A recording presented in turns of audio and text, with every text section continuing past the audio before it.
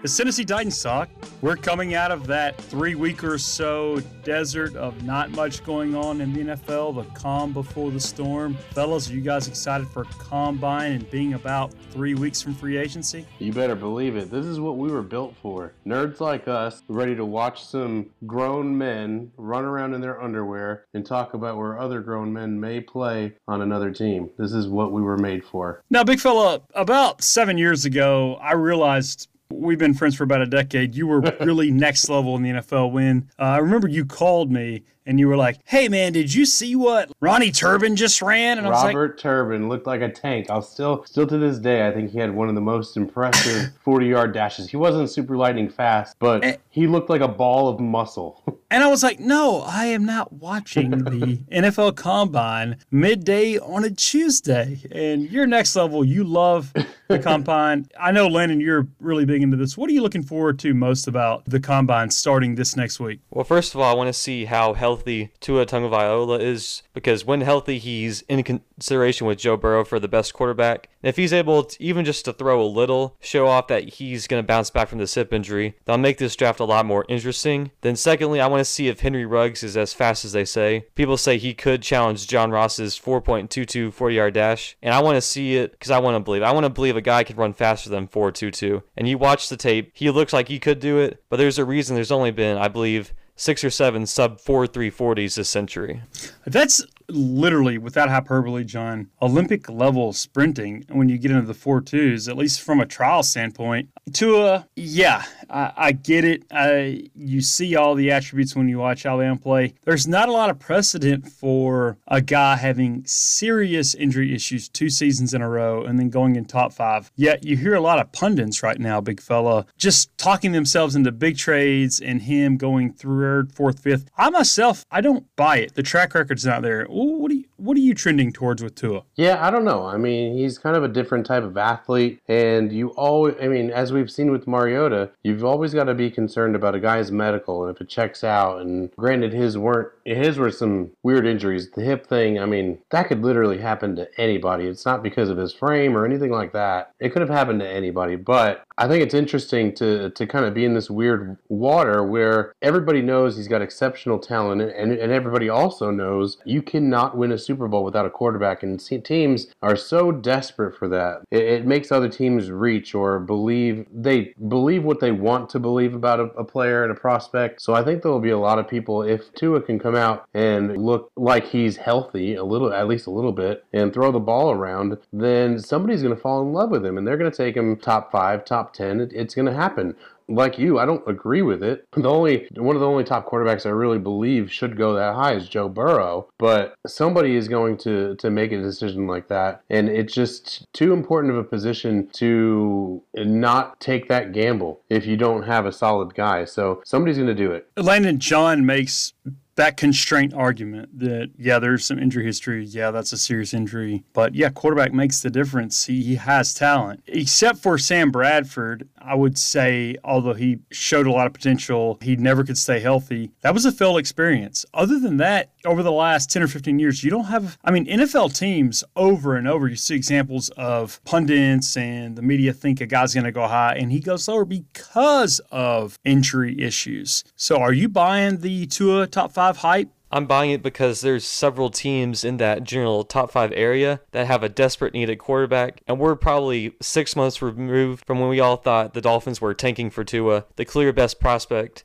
a franchise quarterback, a guy who changes everything, a guy you would go 0-16 for. And a broken hip is devastating to his draft stock, but he's on track to recover completely. I've seen reports that his medicals have cleared with all the teams. He'll be able to participate some at the Combine, which is great considering how relatively recent this injury was. But then you've got the Miami Dolphins, Los Angeles Chargers, and the Indianapolis Colts, all in the top 15. All don't really have a future at quarterback, and all have the potential to be able to redshirt Tagovailoa, where they can draft him, and there's no pressure on him to return. Wherever they go, they've got incompetent quarterbacks that are placeholders where Tua can rest, recover, get healthy, adapt to the NFL playbook, and just make the transition easier. In a way, it's like what Patrick Mahomes went through, even though I think Tua is much less raw. If you can rest a guy, let him see and understand the game, have him see it from a different perspective from the sideline rather than in game for the first time. If he doesn't really enter the league until his second year when he's comfortable, that really helps out a quarterback's confidence, because then it's not on him to perform in a new environment. He knows everything that's going on, and then it's just a matter of applying what he's learned in that year of redshirting. Let's talk about our team. We want to hear news about re-signings and extensions, and we got one, although minor. Harvard graduate Anthony Firkser re-signed. He'll be back with us next year. So my only question is, how do you like them apples?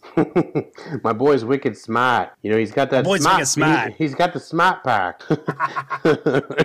You know, I really like it. Firkser is a really good player. He's an ascending player, as the three of us, as we've talked about before, and I think he provides some consistency, especially if you're going to go with a guy like Tannehill again. So you have two tight ends, regardless if we keep Walker or not. I don't think we will, but you have Jonnu Smith and you have Anthony Firkser as our tight ends, and there are worse two tight end sets in the league. So I think John Robinson was trying to make an easy move and try to show everybody that it's a good faith effort, more or less, and you know, he's going to reward guys who perform. Let's talk about our rivals. Landon, you know I'm a big fan of Phil Rivers. I always have been. He's from Northern Alabama. I'm from close to that area. Followed his career, really like him. He's a tough guy. He looked absolutely spent in the back half of the season. The guy is 38 years old. There's so much talk to the point where it seems almost prevailing he's going to wind up in Indianapolis. Just straight up, who do you like better for just next year, Jacoby Brissett or Phil Rivers? Because I like Brissett. Am I crazy? I think if you believe that Brissett can get back to being healthy, it's obvious he was still shaken up with the injury that caused him to miss a couple games. And before that, he'd been playing great. If you're getting that Brissett, a healthy Brissett who's confident in his ability to perform, I would take Brissett, because Phillip Rivers, that whole 2004 draft class, is seeing the effects of father time. They're all at the end stages of the career. Big Ben had to have several tendons reattached to his throwing elbow, I believe. Eli Manning retired. Phillip Rivers' arm started to go, and he had one of his worst seasons of his career. So it's just inevitable. If you're not Tom Brady, this late in your career, you start to fall off and you're no longer that good. It's just a matter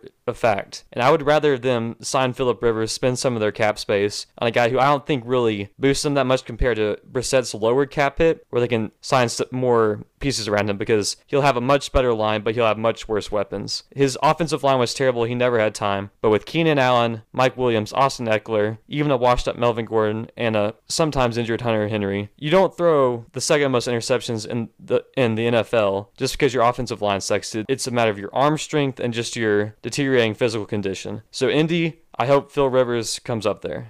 John, you love has-been players. What do you think about Rivers? Number one.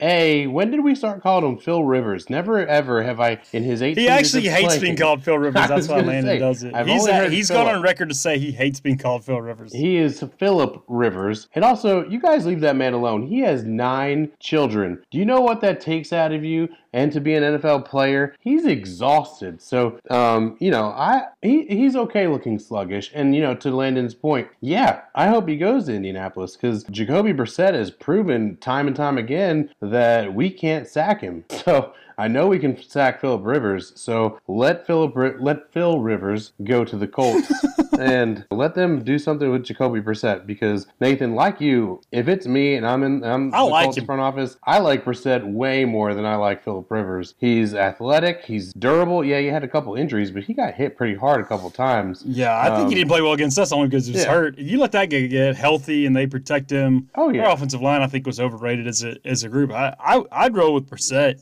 Now, 2 years ago, I'd be like, oh, man, I don't want them to get Phillip Rivers. But I think that 2 years makes a difference. The guy was a total noodle arm back half, and I apologist for Rivers, but I think he's done. I agree with both of you. Yeah. Guys, big news coming up is fifth-year options. Players have the right from December 30th of this past year to May 30th. They have a window to sign players from the 2017 draft that were drafted in the first round to a fifth-year option. Reasons, and one of the big things about signing a guy in the first round, top 10 guys get a top 5 average salary, and everybody else gets the average between the third highest and the 25th highest player at that position. So Corey Davis, if they sign him to a fifth-year option, and they have until May 30th to decide, Davis would come back to the Titans for a fifth year, not this next year, but in 2021 at $15.8 million. Oh. And I had to estimate this myself. I had to do a spreadsheet. We should put this out because I couldn't find this anywhere, but I would estimate Adoree Jackson Jackson at $10.5 million. So we'll start with you, Landon. What's your prediction on Corey Davis? It doesn't seem likely we'd bring that guy back on a fifth-year option. He'll be for a fourth-year prove-it, just like Jack Conklin successfully did, right? And then, big fella, give me your opinion on Adoree Jackson. Well, it's smart of you to consult the resident Corey Davis fan first. Let me tell you, no, absolutely not. As much as I love him, I've gotten his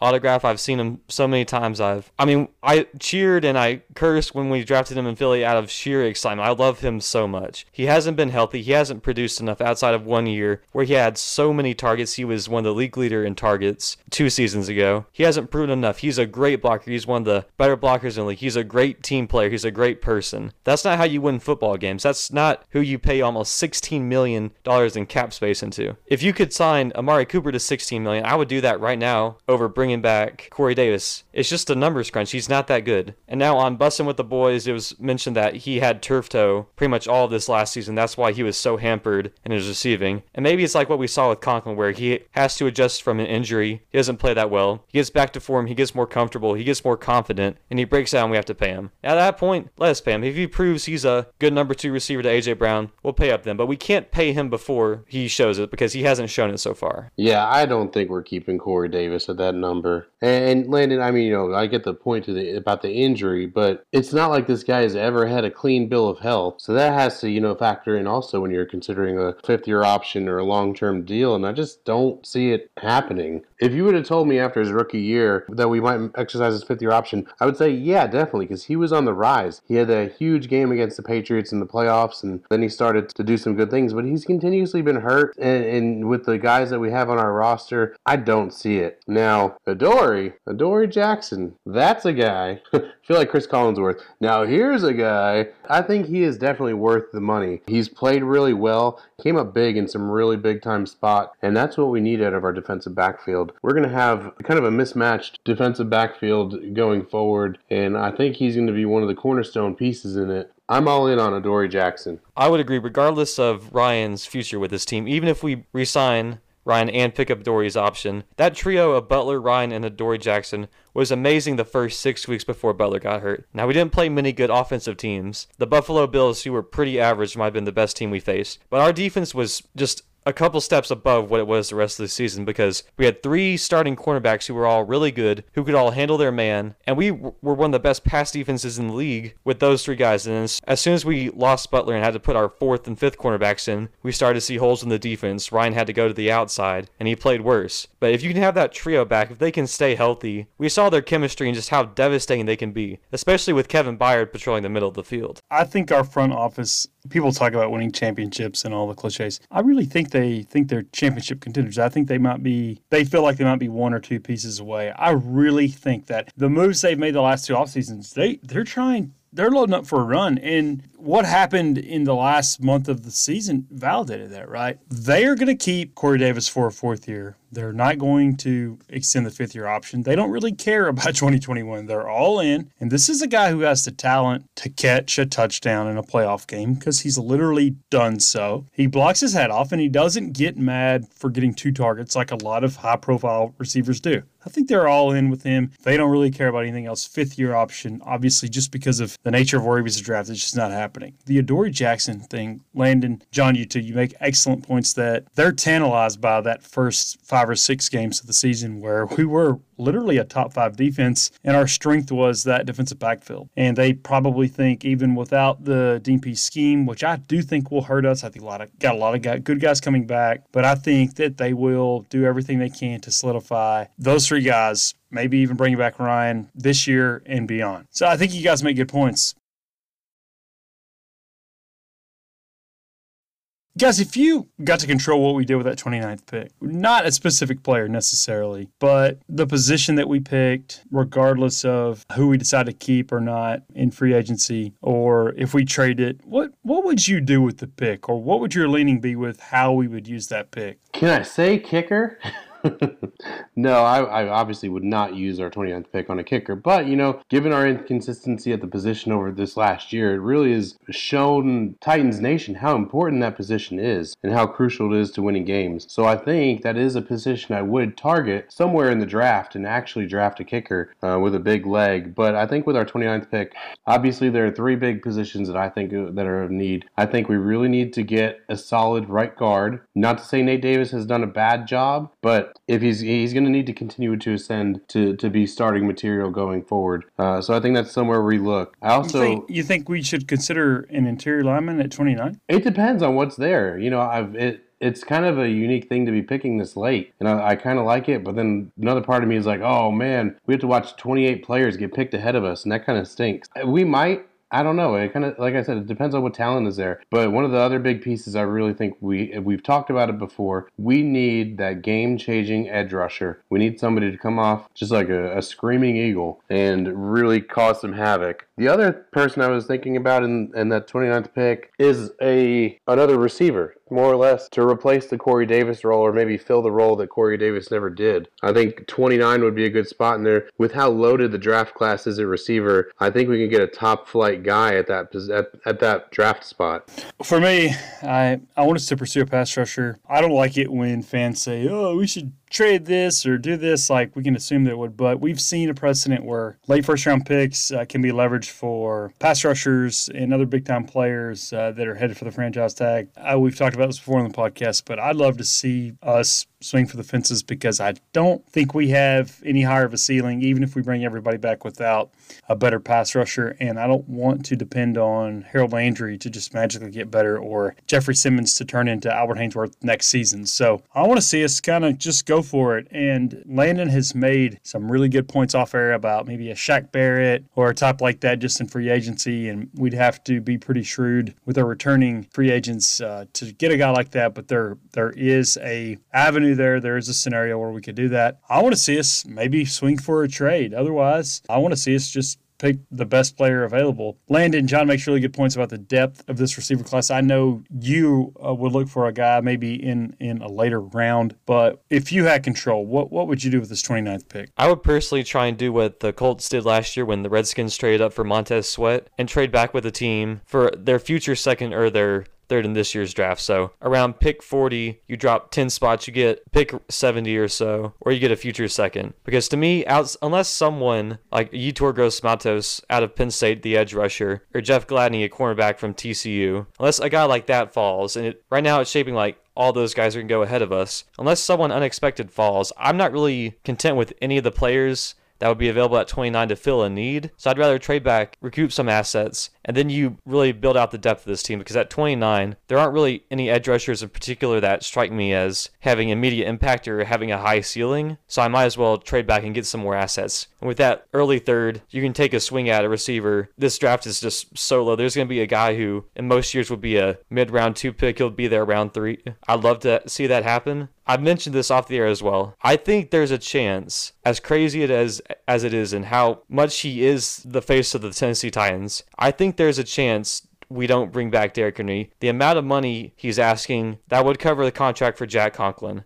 who's been much better this past season, who's solidified the right tackle position. It would solidify our offensive line. We've seen the offensive line is more important than the running back. Even if we brought back Conklin, you could also put Henry's money towards a pass rusher, a guy in free agency, or a guy you trade your first round pick for to sign and trade and do it that way. So I could also see us using that first rounder on a best player available type scenario where a guy like DeAndre Swift or Jonathan Taylor, this guy who's a great running back, he can be a franchise running back. He's just really devalued. You see a guy where you get him for 5 years, kind of cheap. You run him to the ground. He's much cheaper on the cap. He fits your system. He's a better third down back than Derrick Henry. And it allows you to move some of your cap to find a better edge rusher who could help you immediately rather than draft and develop a guy.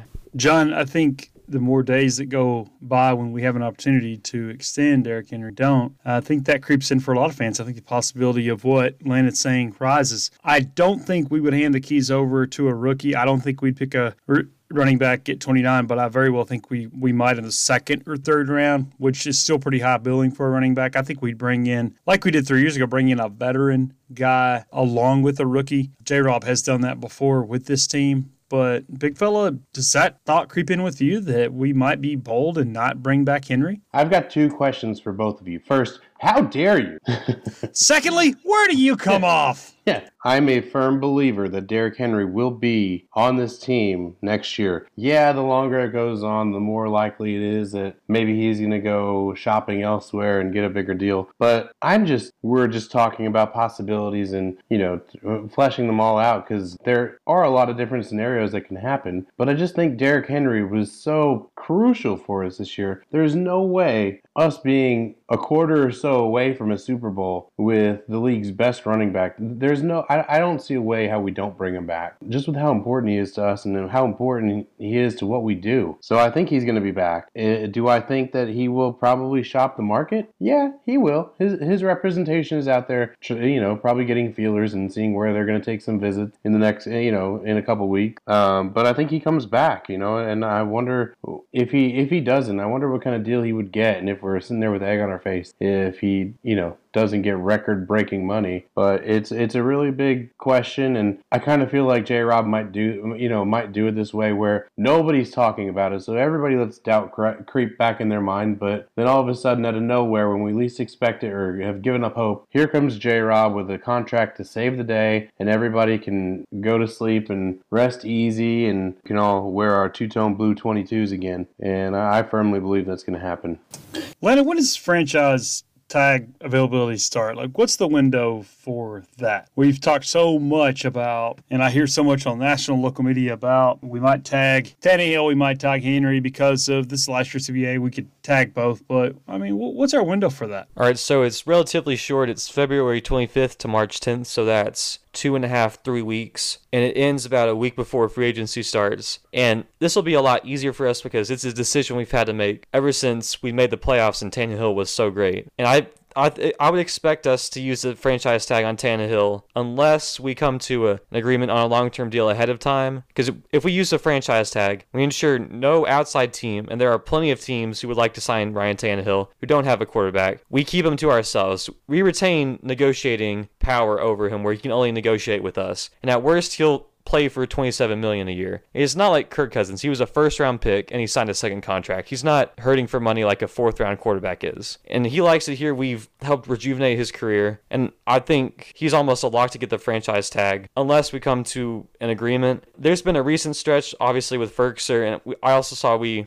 came to an agreement with Cameron Batson. These players aren't near the level that Ryan Tannehill is in terms of importance, but we're starting to make some moves around before free agency starts. So I wouldn't be surprised if we get news on a Tannehill contract before free agency breaks, because he was the key to us being great, and there's no reason why he won't be back. Big fella, I know hindsight's 2020, but was it dumb to not bring back Conklin? We could have brought him back for $12.8 million. I know he had his issues with injuries and just play, but it's looking like a small number to kick that can down the road. Did we blow it on that one? Yeah, I mean, we talked about it before. I don't know if we necessarily blew it because we made a decision with what we had at the time. Fellas, on this podcast, we've talked about the prize free agents, guys we know or think are going to come free, but this is a time of year and moving forward where we'll see guys get cut for cap reasons. Is there somebody that hasn't been on our radar that's kind of on your radar now that you'd like to see us at least kick the tires on? The Redskins recently released Paul Richardson, who they had signed to an above-average deal for what people thought he would get. He's been injured a lot in his entire career, but he's flashed the explosive playmaking potential that made him an $8 million cap hit, which is why they released him. I would like to see us bring him in because even though he struggles staying healthy, when